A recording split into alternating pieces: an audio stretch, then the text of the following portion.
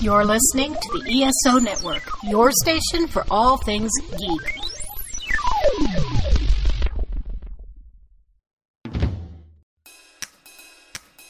Hey, we're Monkeeing Around, a podcast about the Monkees. I'm Veronica Dashel. I'm Elaine Swetman. And I'm Charles Kelso. And we're too busy monkeying around to put anybody down. Welcome back to Monkeeing Around. This week we are joined by special guest Alan Siler of Modern Musicology. But first, Chuck, what's happening in the world of the Monkees? Actually, they just made some big announcements. I mean, one thing that Monkees fans have been waiting for a long time is the Headquarters Super Deluxe Edition. And they've announced it. It's coming out. Actually, as you're hearing this, it's just recently gone on pre-sale. And it'll be out November the 18th. So just under 2 weeks from now. It's very exciting. I can't wait to have my hands on this and see all the stuff that's in it and read all the stuff that's in it, which is also in the giant book we have. But the giant book is very daunting, and this is nice and concise. Right. Yeah. And then hear all the stuff. Mm-hmm. Yes. Yeah. So it's let's see. It's got 4 CDs. Wow. And 45 single. I'm excited about the 45. 45 is gonna be awesome. Yeah. Yes. They always do that. They put the 45 in there with some unreleased tracks. And I actually have, like, someone sent me one time, like MP3s of all the 45 singles that they ripped. So I have them all digitally, but it's just cool to have a 45. Yes. And this will be our first Monkees Super Deluxe Edition. We don't have any of the others. Oh, yay. This will be my not first. Right. Well, now, I'm too much of a collector, so now I'm going to have to hunt down and pay the exorbitant prices to get the rest of them. I am missing a few. I don't have all of them, but wow. Yeah. So that's pretty exciting. Yes, it is. And it's exciting. I mean, there's Monkees releases all the time now. It seems like our Monkees related releases, because 7/8 does a great job, but it's a big release from Rhino. Yeah. Like a it's not Run Out Groove. It's not Friday Music. It's not 7/8 Records. It's an actual from the people who control the Monkees catalog. So I hope people support it. I hope it does well. Because I want them to continue doing things, you know, well, whatever it is, there's recently the Beatles, but the people controlling the Beatles recently released the, reissue of Revolver, which is amazing. I've been going through it. So I'd love to have more stuff from the Monkees, whether it's, something like a big release like this, like a reissue, or even if it's just compilations, just keeping them in stores and keeping them in people's minds, I think is just great. Yeah. And, keeping those songs coming out of people's speakers. Yeah. Yes. Yeah. So the other piece of big news is Micky's new tour, which is a Headquarters themed tour coming up in April, which is fun. It says, it's the Monkees celebrated by Micky Dolenz, performing selections from Headquarters plus all the hits and classic tracks. I'm excited. Yeah. I love going to see Micky in concert. I'm more excited about this than I am about the Headquarters release, because I wonder if he's going to be doing Headquarters stuff on the Flower Power cruise. I would think so, because it would probably be what it was this past year when we saw him on the Beach Boys cruise, and it was sort of a truncated version of the big show he did. Yeah. We went immediately. I mean, you go back to our episode, we watched him on the cruise, and then a few days later we went up and saw him doing the Micky Dolenz Celebrates the Monkees. But I would expect this to be the same thing, because this kicks off the day after we get back, which my first thought when I looked at the list of concerts was it goes Florida, Virginia. And I was like, they skipped us, but then our buddy Derek Miner pointed out that he's gonna be in Florida, and I looked at the dates again and I was like, wow, we're actually back to port on the Flower Power cruise on the 31st, and then he's going to be 2 dates in Florida that weekend, and I don't have to be back at work till Monday. So I think that we're going to adjust our plans and make a detour. If he's going from the cruise ship to the concert, maybe we can just hitch a ride. We're trying to figure out how to get there. Yeah, like find Jody. I'm sure she's gonna be there somewhere, and be like, "Hey, Jody, we'll just stand by the road. How are you getting there?" Yeah, we'll stand by the road with my Nez hat and your poncho with the sign that's like Mickey or bust, and see if the bus stops and gets us. It would probably be more like the Muppet Show, where we'd be holding our suitcases and running after them. Hey guys, wait for me. I was picturing the Muppets. Yes. Right. But I think that we're gonna, as if we're not spending enough money already, I think we're gonna try to go see Micky as well. And well, as we're recording this, it's the 1st. So, but tickets go on sale this Saturday. Friday, I think. Friday. The 4th. Friday. So we've got a few days to figure it out. So if you're listening to this on Tuesday, tickets are on sale. Like, you better hurry and get your ticket because we're getting your seats already. Yes. You know, so if you're just not hearing about this, you know, race to your computer and come out and see Micky. You know, support it. Make Pack the house. Yes. Huh? Pack the house. I thought he said at the house, and I was like, what? Whose house? I thought surely he could still fill a venue. But no, I mean, but we should fill the venues because that's how he gets booked. You know, if he can't fill a venue, the bigger venues won't book him, and it's going to get smaller and smaller venues. That sort of happens, but you know, let's pack it out and keep Micky out there and keep him in demand, and you know, hopefully he'll keep pushing off retirement a little bit longer. Yeah. Yes. And that's all I've got for what's happening in the world of the Monkees. Yay. All right. So we're going to take a quick break to promote our fellow ESO Network podcast show. And when we come back, we will be talking with Alan Siler of Modern Musicology about Pisces, Aquarius, Capricorn, and Jones Ltd.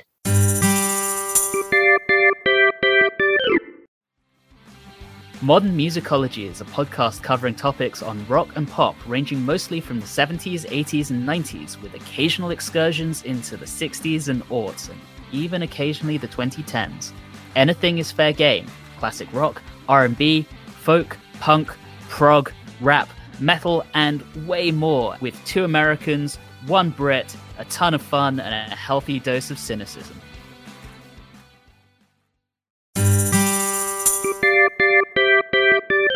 This week, we are joined by our special guest, Alan Siler. Alan, welcome back. What? Who's that guy?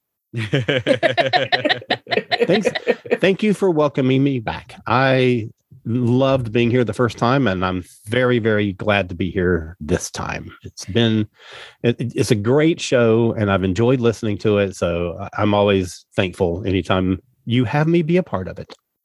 Yay. Well, since you are a special guest, would you like to introduce our topic today?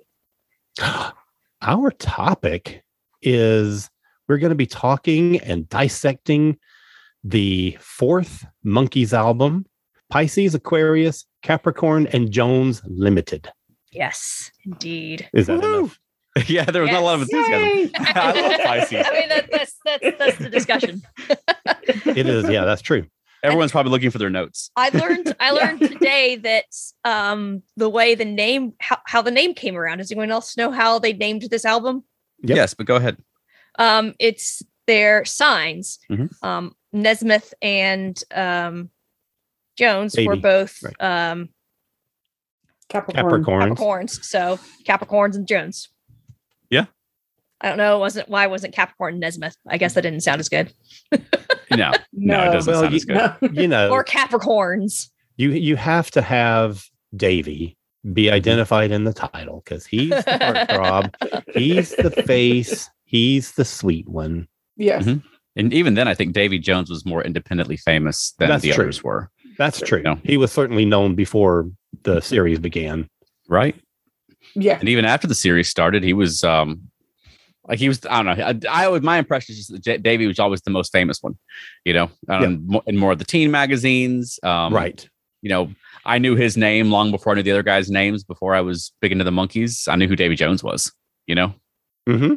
All right. So, I mean, first impressions. Does everybody hate this album? No. God, it's terrible. Terrible. I love Pisces. This is like peak Monkees for me. Yes. 100%. Yeah. So like I like to say that Headquarters is the most important Monkees album, but Pisces is the best Monkees album. Okay. And this whole period is so crucial because this is them taking creative control over what they produce musically and what goes into the show. Mm-hmm. So this is them, this is them making a statement. This is as honest a representation of who they are as they can make. Yeah. Yeah. Then I think they learned from doing Headquarters. Mm-hmm. I mean, for one, it's a lot of work to make a TV show and an album at the same time. Yeah. Right. Play all the instruments. Right. Yeah. Like most people who are making a TV show 12 hours a day or 15 hours a day or however long a day it is, don't then go record an album afterwards. Yeah. Yeah, totally. But also, I think that they can still have the creative control and the creative expression. They don't have to play every note on the album themselves to prove it's them. You know, like a lot of bands have people playing on their albums who aren't them. Yeah. Right. That was the standard, despite what people decided to think. And I think that Headquarters made that statement. Yeah. I don't think that they, necessarily needed to repeat it again. And especially when at this point, season 2 is heavily in production. There's only so much you can do. Right. Yeah. And even though, it's mostly populated by session musicians and, crafted by outside writers, it's still under the direction of the 4 guys. They're still the ones calling the shots. Yeah.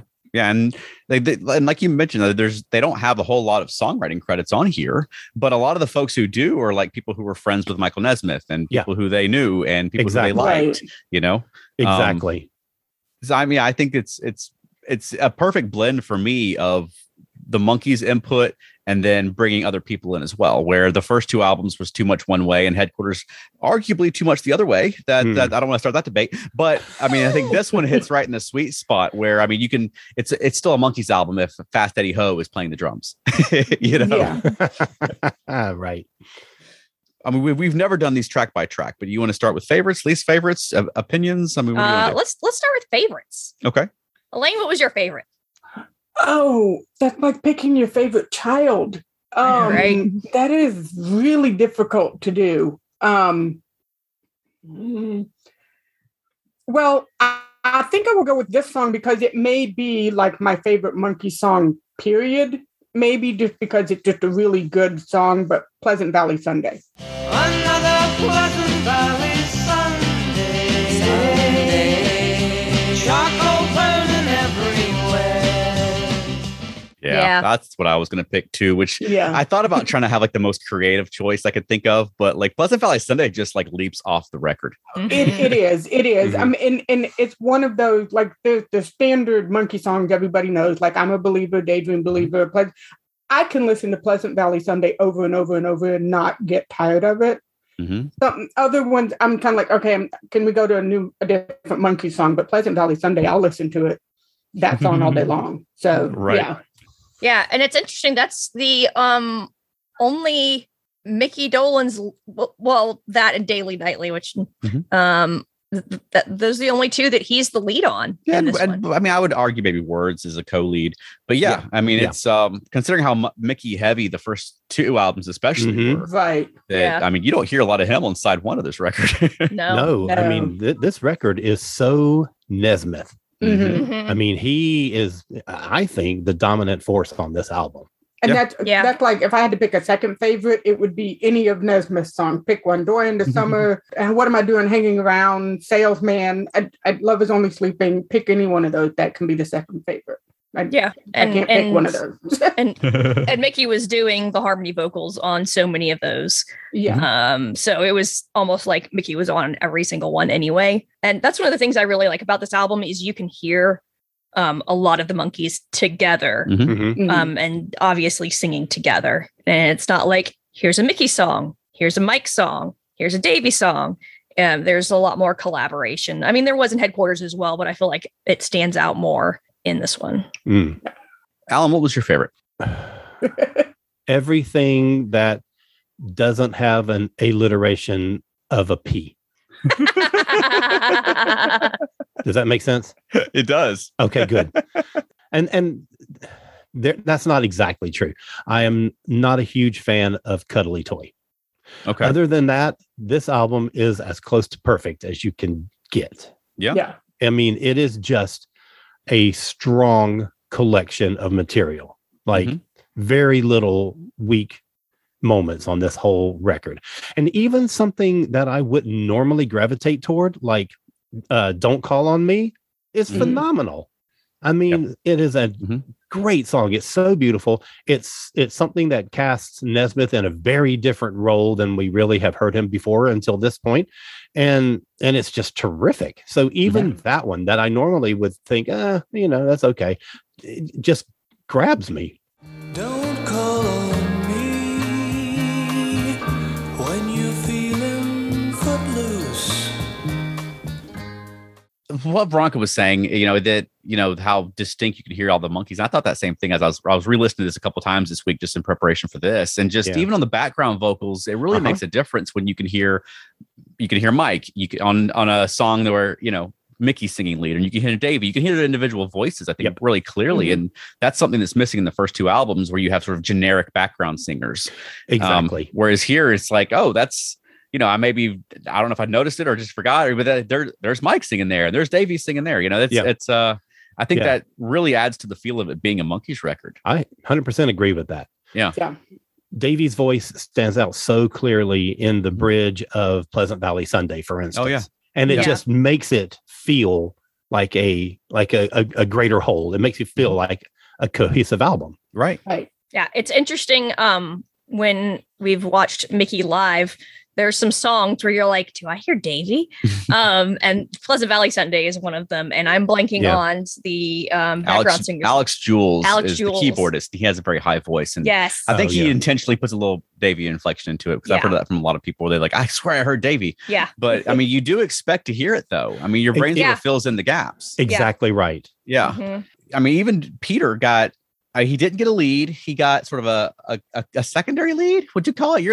Alan. You're the musicologist. You tell me. Yeah, definitely. Okay. He gets that. It is a secondary lead. It's a counter melody, but it has its own lyric that goes to it. So I think it's a co-lead vocal, really. Okay. And it's on words, and of course, a phenomenal song. Yeah. Voice and heart. So you can't go wrong with that. Yeah. Right. Trying to stop, but there's no denying. In love with you, girl, is just like dying. But Micky and Peter sound so good on it, and it's so good to hear Peter. Mm-hmm. We didn't get anything really in the first two records.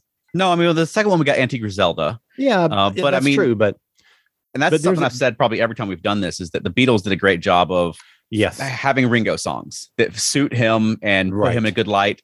And then we just saw Ringo recently, and it's great that he's got like Yellow Submarine and songs like that, A Little Help from My Friends, in his back pocket. Where when you do go solo, he can throw out a Beatles song that he sang the lead on, and that's something that Peter never really had. He had Antique Griselda Antique Griselda is no Yellow Submarine, to be honest. Well, you got a point there. You can't go to a concert and then break out Peter. I'm going to mess it up. Peter Percival Patterson's Pet Pig Porky. That's not one that, it's cute. And I like when there's little silly tracks on Monkees albums. I've said that before. And I like that you get to hear, Peter doing something. I know he's doing a lot instrumentally, but it's hard to listen to. That's right. A keyboard and think, oh, that's Peter. You know what I mean? Even though even though it is. I was going to say, I just think that they could have given him more vocally to do. I totally agree. Totally agree. Well, what about least favorites? Oh, I kind of you kind of spoiled yours, but go ahead. Yeah, Cuddly Toy. You're not the only cuddly toy that was ever enjoyed by any boy. Okay. It's just so saccharine. It's just, the thing about it is that it's actually a pretty well-written song. Mm-hmm. It's got such a catchy melody that it gets stuck in my head. It's insidious. Right. And it's like a song that you don't like that gets stuck in your head. Ugh, it's the worst. And it's not bad. It's not a bad song. It's just, that typical Davey thing that I just don't really get into. And everywhere else on this album, Davey is fantastic. Yeah. I'm just not that big on Cuddly Toy. Okay, so let me ask a question. Right. I know a pretty good bit about this album, but I know that you guys know more than I do. So I'm just wondering so the story behind Cuddly Toy, it was written by Harry Nilsson.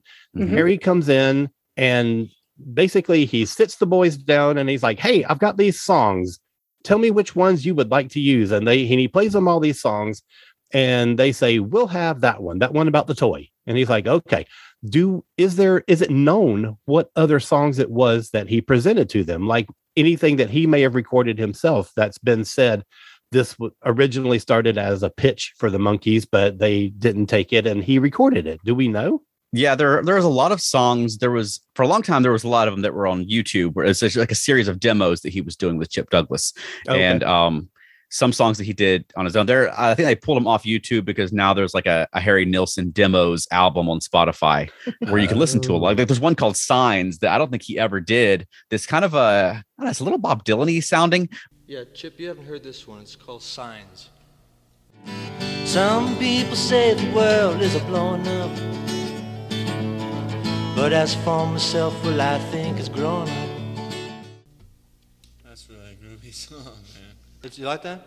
But there's a lot of songs on there that he did that he demoed, and several that they recorded. Yeah, and he was background vocals on at least one song. Right, but I mean, even like Good Times, they just recently completed, and that was from that same sort of era when he came in. That was one of the so there was like the history of rock and roll, and oh, now I'm going to forget the guy's name, but there's one about like a popular singer who's now working in a dive bar, and it sort of follows the life of his progression. But now I'm blanking on the name of that song. It has the character's name in the title, but there's a bunch of them. But I like Cuddly Toy. It's sort of it's the sort of song that I really gravitate toward because it sounds like a sugary, like sugar kind of a pop song. But then you find out more, listen to more lyrics, and it's got like sort of dark overtones and sort of cynical, satirical.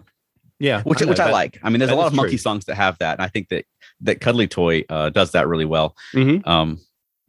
What about you, Elaine? What's your least favorite? Least favorite is probably Hard to Believe. It's hard to believe that you could ever doubt me. It is a good Davy song, but it's not like the rest.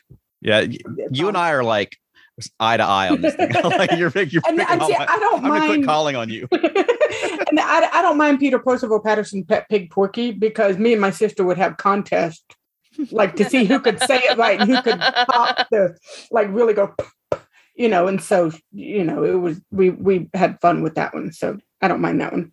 Yeah, I don't mind that one either. It's short and it's silly, and then like Pleasant Valley Sunday explodes out of it at the end. Yeah. So, I mean, it's great. That's your reward for listening to 27 seconds of Peter going to. It's almost like when they used to do a cartoon short before a movie. You have a little bit of silliness, and then now the main attraction. Yes. What about you, Veronica?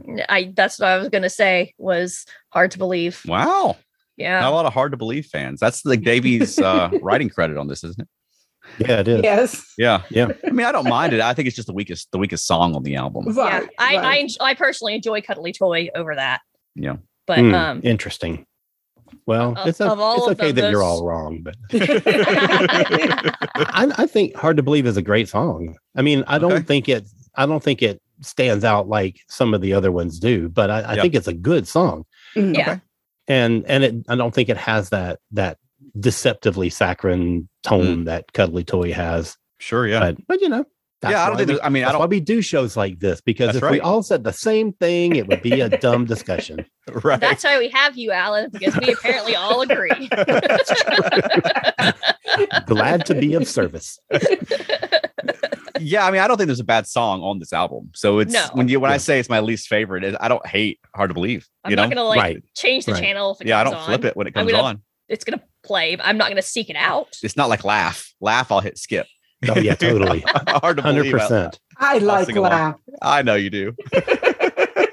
I like the really bad ones, and Hard to Believe is not a really bad one. So yeah, that's true. Yeah, I mean, and you're talking about the Nesmith leads, and I mean, he's just got he didn't write all these songs, but he's got a great run of songs that I presume that he was involved in selecting. Some of these guys were friends of his that he'd worked with before and things like that. I was going to say there were two Carole King and Jerry Goffin songs on there. Okay. Yep.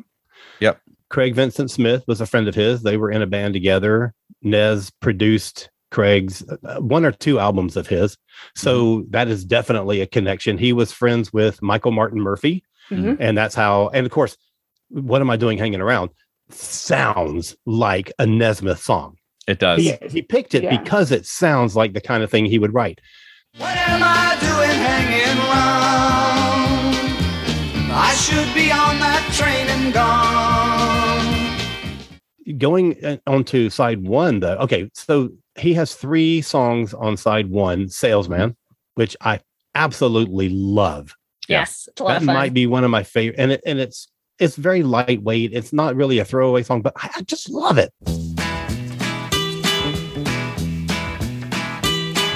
Salesman, where you going to go sell all of your goods today? Yeah. But the 2 possibly best tracks on the whole album, and that's saying something because this is a darn good album. Door into Summer. Fading through the door into summer. And Yes. Love Is Only Sleeping. Yes. Both of those fit Nesmith's voice and his style so incredibly well. Oh yeah. So I know that he selected those because, I didn't write these, but it's going to sound like I wrote these. And Love Is Only Sleeping is such a interesting song. It's so weird because it's, and originally it wasn't on the album because it was going to be released as a single. Right. And they decided to include it and put out Daydream Believer instead. It's so weird because it's like all the verse is in 7/4, which is a asymmetric time signature, and it feels off kilter, and it feels like, especially in the lead in to when the verse starts, it's like, where's my downbeat? Where is the 1 of the measure?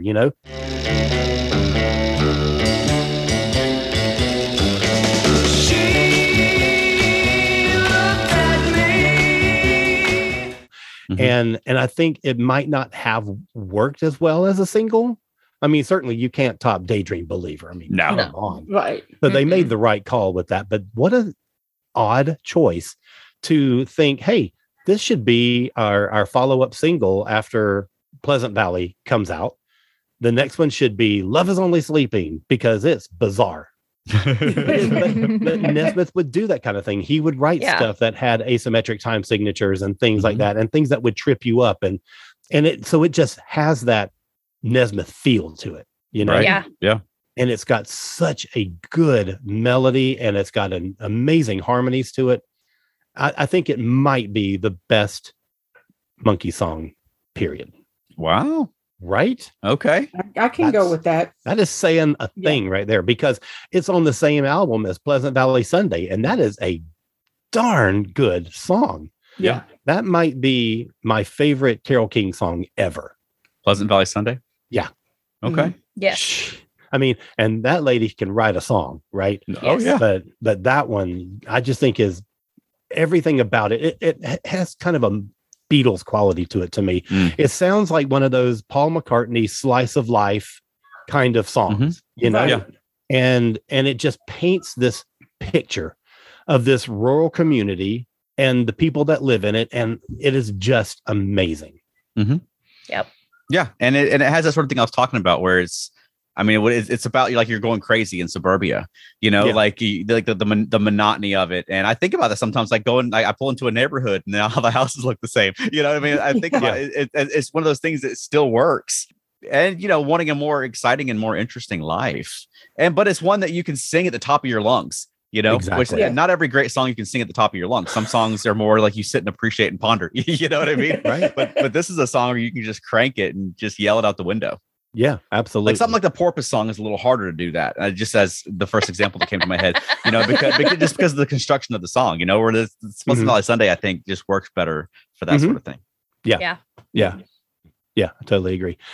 So can I talk about another Nesmith song? Please. Yeah. Yes. You got the right place. This is one that surprised the heck out of me when I first discovered that, and this goes years back, when I first discovered that Nesmith wrote it, blew me away.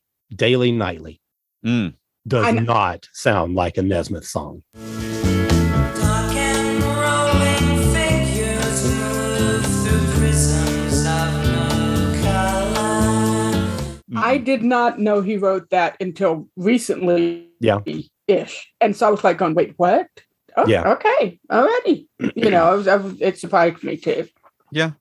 I think more because of the production and the presentation of the song, though. I think the lyrics seem very much like the sort of thing Nesmith would write. That's sort of that Tapioca Tundra type of lyrics where you're not sure if you're just saying random words or if there's a meaning inside there. You know what I mean? But then you find out what it means and it all sort of clicks into place. But yeah, it's like a psychedelic song. You know, it's Right. not 100%. produced like a Nesmith song. And yeah, I love Daily Nightly. Oh, I do too. This is another one of the possibly best Monkee songs ever Right. recorded. Right. And of course, he wrote it about the riots that happened on Sunset Strip. Right. You know, which if you read up on that, it's really interesting. It's like the city is trying to do something about all the dirty, smelly hippies that are just running around downtown, going to their rock and roll music clubs and being a nuisance. And they try to, quash that a bit. They put in curfews and to the point where the city council bought one of the bars in order to shut it down, in order to get rid of it. I mean, that's insane. Yeah. That is going to extremes. And so the dirty, smelly hippies fought back. Yeah. Because their civil rights are being trampled on. Right. Yeah. So it's a fascinating song about a really fascinating thing, that happened in San Fran, and it's great. And for some reason, the Whiskey A Go-Go, that's like the big club on the Strip. They forced the club to change its name to the Whisk. What is the point of that? Like how does that accomplish anything? Right. Nothing. Yeah. It's wacko. So, and that's something that was on the Monkees' minds at the time. There's a segment in the show where they're talking about it, like to camera, out of character. One of the little out of character segments at the end of the episode, right? Where they're talking about those riots. That's right. I forgot about that. Or as they call them, not riots, like more of a demonstration. Yeah. First, tell me a little bit. What are the demonstrations and who's taking place in them? Well, it's mostly the kids that are from the ages of around 15 to I'd say 20 or 21.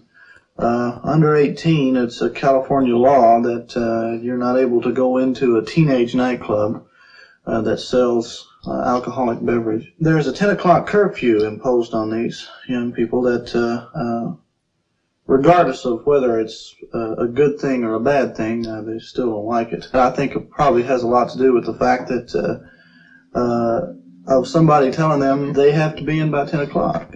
That's sort of the same thing as saying that they have to cut their hair. I mean, it's against the law to tell somebody they can do that. Would you like to see all the kids in the country wearing hair like yours? I would like to see all the kids in the country wearing the hair like they'd like to wear it. People were not happy about the young people, and young people were not happy about the old people, Yeah. Exactly. It's hilarious because now those same young people are unhappy about today's young people. That's the way it always goes. I don't get it. And what's so interesting to me about that whole thing is that the Monkees originally were supposed to be the family-friendly face of the I don't want to call it the counterculture, because they weren't supposed to represent the counterculture. They were supposed to represent the music-loving youth who were the nice guys. And here they are writing in support of the people who rioted because of their civil rights. And I just think that's so fascinating that by the time you get to a second season, they have really changed who they are, and who they're presenting themselves to be. And I think that's really interesting. Yeah. They're part of that age group, and they care about what's going on, and they've got a platform.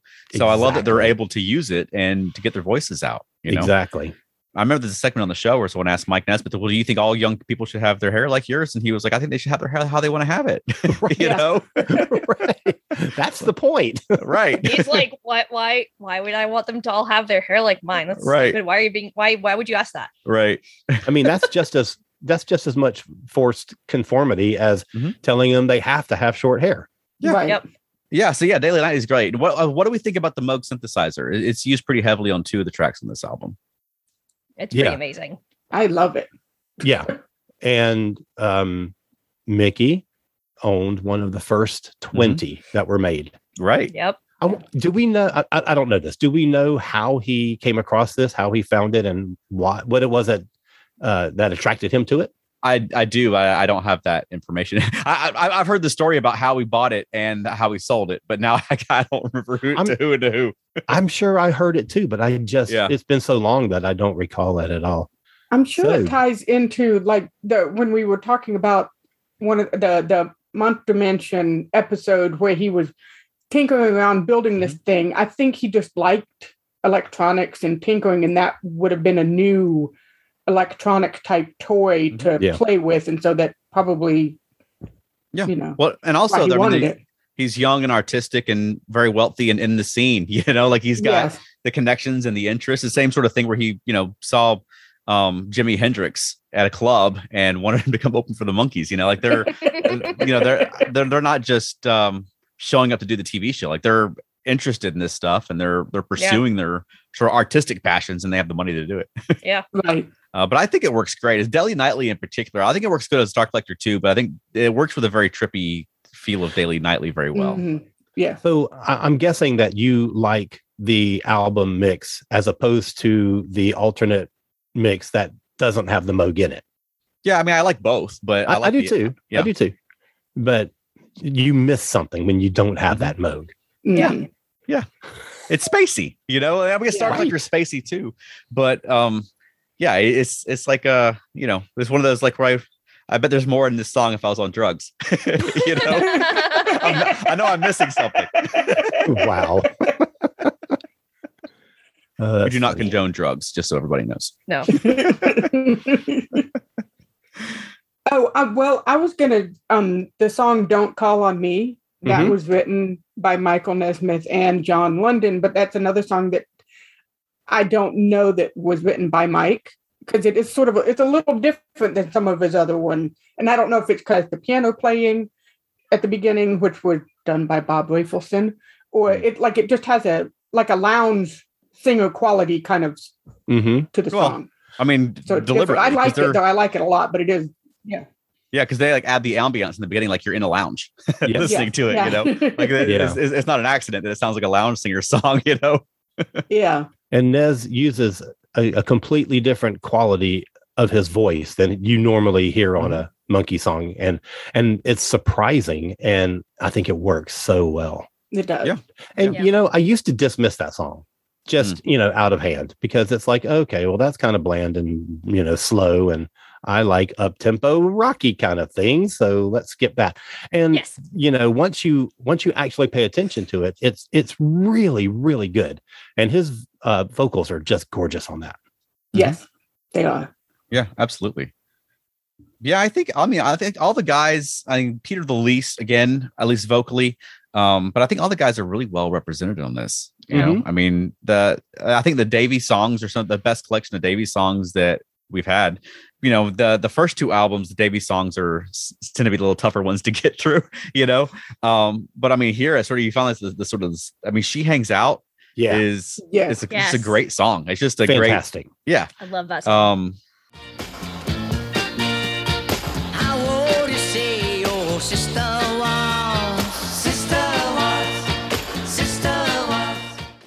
Yeah, that, and then Cuddly Toy. I'm just looking to make sure I don't forget one, and then Star Collector. I guess Star Collector. Yeah. Oh, Star Collector's great. Yeah. Yes, it is. Yes, it is. I love it. She's a star collector.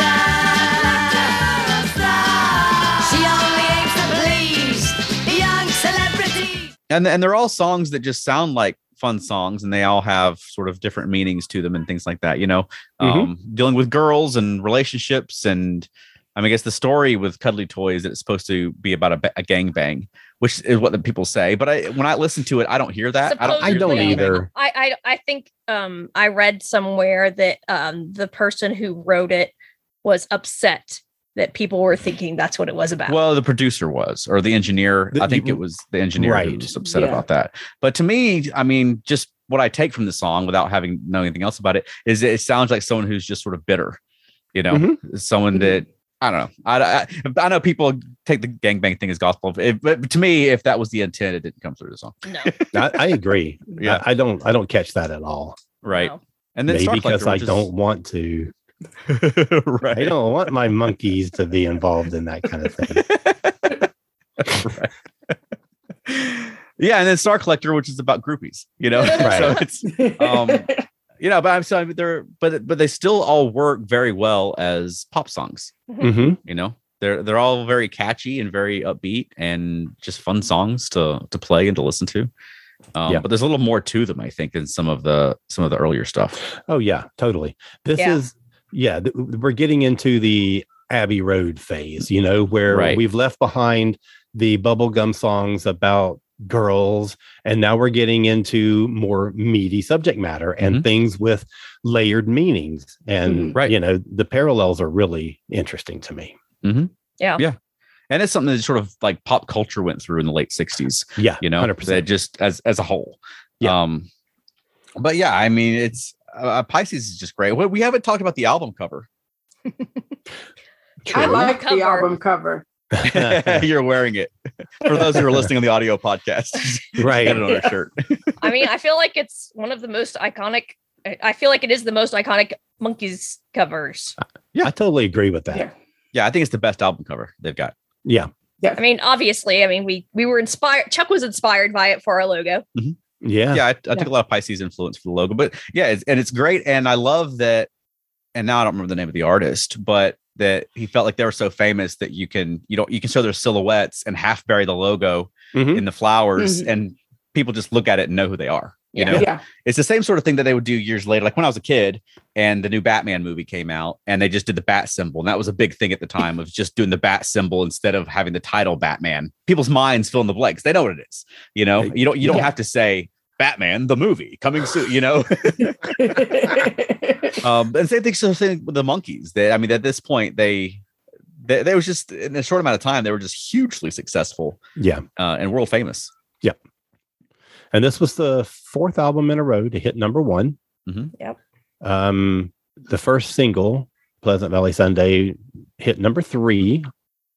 So I mean, they're cooking with gas, as they say. Yeah, I feel like Pleasant Valley Sunday. I mean, I don't know what it was up against at the time, but I feel like it's a better song than a number 3 song. Of course, of course. And yeah, you know what? We should look and see. I mean, not right now, but for future reference, I would be very interested to see what it was that was in the top 2 spots. Yeah, that would be interesting. Sometimes it's just luck of the draw. It's kind of like when Headquarters came out the week before Sgt. Pepper's. You know? Yeah. Yes. Yeah. Yeah. It's a good thing it didn't come out a week later. That's true.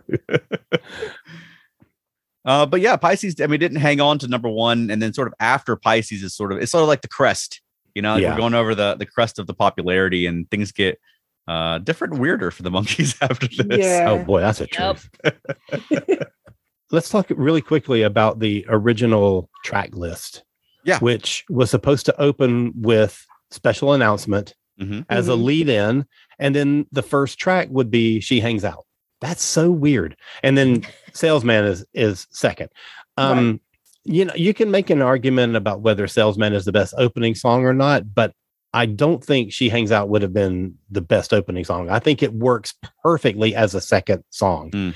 That first song, like, grabs you, and then the second song, like, cements it, like it brings it home. And I think that She Hangs Out does that incredibly well. Yeah. I'm not sure what else I would put in the first position if it wasn't Salesman. I don't know, but I wouldn't put She Hangs Out first. No, and I don't think Special Announcement. I think it's cute, but I don't think it's funny enough to open the album with. No, I don't think you want people to be like, as soon as you know what I mean. Like their first reaction to be like, huh? Yeah, like if you're gonna do like a silly track, throw it in the middle somewhere. You know what I mean? No, right. Like you wouldn't open the album with Zilch or Peter Patterson. You know, like well, that is true. Maybe it should have been at the beginning of side 2. Yeah, that could to lead into the second batch of songs or something. That could have worked. Yeah. But yeah, I'm perfectly happy with the track listing they have. Right. Oh, I agree. But originally Going Down was on the album, and it was originally the closer on side 1. I think that I might have put Star Collector at the end of side 1 and close the album with Going Down, because that is a strong song. Yeah, it is. Imagine, I mean, Pisces, as great as it is, had it also included Going Down, holy smokes. Yeah, that's an unstoppable force of nature right now. I was thinking that too. Like, what if, if Hard to Believe and Don't Call on Me were on this, and you had like Going Down and Daydream Believer. Yes. Like, that's like adding Babe Ruths to your lineup. You know? Exactly. That's just a killer lineup. Yeah. I'm kind of glad that Daydream Believer is not on this. And it's on because Birds and Bees needed it more than Pisces did. But Going Down, I wish was on an album, because that's just a great song. And the word gets round going down, going down. And that's like the signature Micky song. Oh yeah. Yeah. And it should have had a place somewhere on a record. Mm-hmm. I mean, I think it's pretty good that it's like the side B to Daydream Believer. Yeah, that's a good way to release it as well. But yeah, I mean, Micky still does that in concert. We were just talking recently about how great their current version of Going Down is. Yeah, it's just a great track.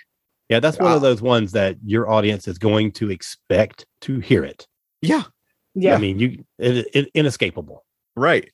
Just recently on Monkey Mania Radio, they had sort of a special presentation of an interview from Micky from 2012, when he's actually talking about his album Remember, but he mentioned Going Down, and he was talking about when she came in with lyrics and he started singing it, and she was like, no, I wrote it double time, and he was singing like halftime or something. So it's like what? And so because he was singing it like floating down the river, like no, right. And as many words as there are, that would have taken a while to get through.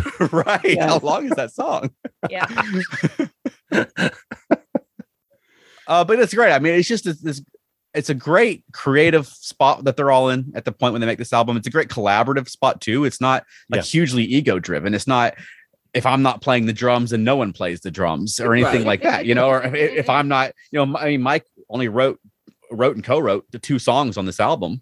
Where before he's putting his hand through walls trying to get his songs on the albums and trying to have more creative control, Right. But I mean, it seems to me, like looking at it from the outside 50 plus years later, that they're just in a great collaborative place and working with their friends and bringing in professionals. And it seems like it's just a great environment. Yeah. And, I think it comes through. I think the album is, I mean, it's just it's a fun album to listen to. And it's sort of, I mean, it just stands the test of time. Yeah. And it brings back so many memories too, because there was one song on the album that wasn't used in an episode, but all the other ones were used, most of them multiple. And which one is it? Was it Star Collector that was used in like 5 or 6 episodes? Mm-hmm. Yeah. That's insane. So you hear these songs and you just visualize all that stuff from the second season that you saw. It's also interesting, and I know that you guys covered this in detail on a previous episode, which was fantastic, by the way. It's interesting that repeats of season 1 episodes had some of these songs inserted into them. Mm-hmm. Yeah. And it's that just makes everything completely crazy. Yeah. Yeah. But I think it's interesting that the way that they would swap out songs in the episodes like that. Yeah. And I think that's cool too. It's fun to see those alternate versions and see how different songs work. And, I think that's a lot of fun. Yeah. And so as we're talking about Peter and him not having much of a presence on this album vocally. He certainly does musically. He does a lot of guitar, some bass, a lot of keyboard. So when you look at the credits, you're like, oh yes, that really prominent organ part is Peter. And once you know all that stuff, you hear Peter throughout this whole album. Right. But there isn't any moment like, again, I'm going to say it, one of the greatest Monkee songs ever recorded, For Pete's Sake. So even that, it's not sung by him, but it's him. Right. I mean, his name is in the title, For Pete's Sake. And that is just an iconic song. So, I just feel bad that Peter never got a lot of the, attention. And he is a solid musician, possibly the best musician in the band. Nesmith certainly thought that Peter was a much better guitar player than he is. Yeah. Right. But, I wish that he had more of a presence. Yeah, me too. And like I said, I'm sure I'll mention that on every album as we go along, but it's true. I mean, they could have found a song for Peter on every one of them. Exactly. They where he could have sung lead and been more associated with it. If you're listening to this on AM radio, you don't know, like when Daydream Believer comes on, you don't know that Peter's playing the piano on it. If you're a 10-year-old kid listening to the record, you don't know. It's just the Monkees, right? But you know their voices, which So I think that he missed out, and I think that reflects too in a solo career, because you don't have those famous songs in your back pocket to go out and sing. You know, I mean, he can still go out and sing Monkees songs, but not ones that he sang lead on the record. Not nearly as many. I mean, he's got Auntie Griselda. You know. Right, exactly. And when we saw him in 2016, he was doing Auntie Griselda, which I don't dislike it. I don't blame him. I would too. Yeah. In fact, I would say we're going to do For Pete's Sake, and I'm going to sing it. Micky. Right. Yeah. I'm doing it. It's my song. Right. Yeah, I guess it's like if I had sung lead on like one famous song, I would sing that to everybody I met for the rest of my life. Oh, totally. I'd be at the gas station singing that song. Yeah. Yes. And I remember the first time I learned, when I listened to all this stuff. I don't remember exactly. I think I saw most of these things in broadcast in first run. I know I saw a lot of them in like early reruns and stuff like that. But it wasn't until much later that I started to like come back to some of these albums and really start to read liner notes and dig into some of the stories behind the albums and things like that. And I remember the first time I discovered that it was Peter that plays that really fantastic harpsichord solo in Girl That I Knew Somewhere. Right. And I was like, Jesus, this guy is a real musician. This guy is solid. Yeah. He is. I mean, he is a player. Mm-hmm. And absolutely. I don't mean he a player. I mean, well, that may have been true as well at the time. I mean, you got groupies and you got gangbangs. Their perspectives have changed as they've been Monkees. Right. There's fewer broken-hearted songs. But yeah, I mean, I didn't expect anybody to come in and be super critical of this album just because it's so great. It's like I said, this to me is peak Monkees. It's enough of them having creative control and enough of them bringing in other people to work with them that I think it works super well. And there's a reason I think this is universally people think that this is the best Monkees album. Oh yeah. Oh yeah, totally. And knowing that where they are in season 2 production, and knowing that they have to, if they want to finish an album, they have to bring other people in to do most of the work. There's still a lot of them playing on this album, a lot more than you might think. Right. So, it's not like they are absent from it. It's not like they're off filming a TV show and they just swan in and sing a lead and that's it. Right. They're, Peter particularly is all over this album. So, yeah. It's not the days anymore where he shows up with a guitar and they say, "Why do you have that guitar?" Right. Exactly. Yeah. Okay. Well, any other closing thoughts about the album before we wrap it up? This is the most defaced album. That's true. Yes. Or the most faced. Well, we find it all the time at stores where kids drew faces on the Monkees, and so I always try to buy them when people fill in the Monkees outlines. That's funny. Yeah, so I always try to get them when I find that, because where some kid probably in like 1972 was drawing on the album, or I think it's fun. Or someone's little brother inherited their Monkees album. All right, Alan, where can people find more of you on the internet? Well, if you would be interested in hearing me ramble on even more about music, I have a podcast called Modern Musicology, which is me and 3 of my buddies. We co-host the show and we talk about all sorts of musical topics. I also have a new one that I've just started recently called Alan's Record Bin, which is just me picking a song out of my fairly extensive music collection and just talking about the song, what it means to me, why it's in my collection, and then play the song.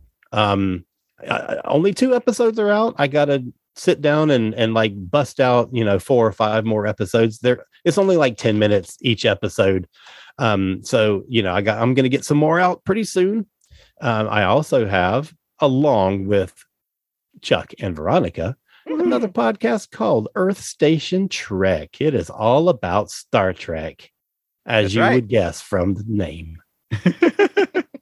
Yep. How about you, Elaine? You can find me on Twitter at Monkeeing Around, and on Facebook there's a page, Monkeeing Around, and then we have a discussion group. Mm-hmm. Yeah, and Elaine keeps things lively in both on truth. Twitter and in the discussion group. Yes. So definitely check it out if you are not already on. If you want Monkees content in your feed, then Elaine's got you covered. Yes. Let me know if you want to come work for Modern Musicology too. Right. All right. How about us, Chuck? Feltnerdy.com. And Earth Station Trek, our podcast about Star Trek. Y'all can't see it, but Alan was doing this weird little thing with his arms. Weird. Like He's copying when you. I talk about monkeying around on the Star Trek podcast. Podcast about the Monkees. Oh my gosh. All right. Thanks for monkeying around. Thanks for monkeying around with us. Be sure to like and subscribe to us on your favorite podcast platform. Check us out on Twitter, Facebook, and monkeeingaround.com. It's all over now.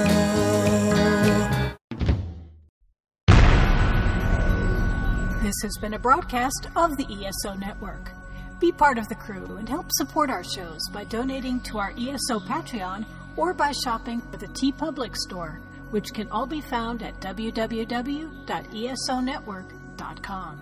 The ESO Network, your station for all things geek.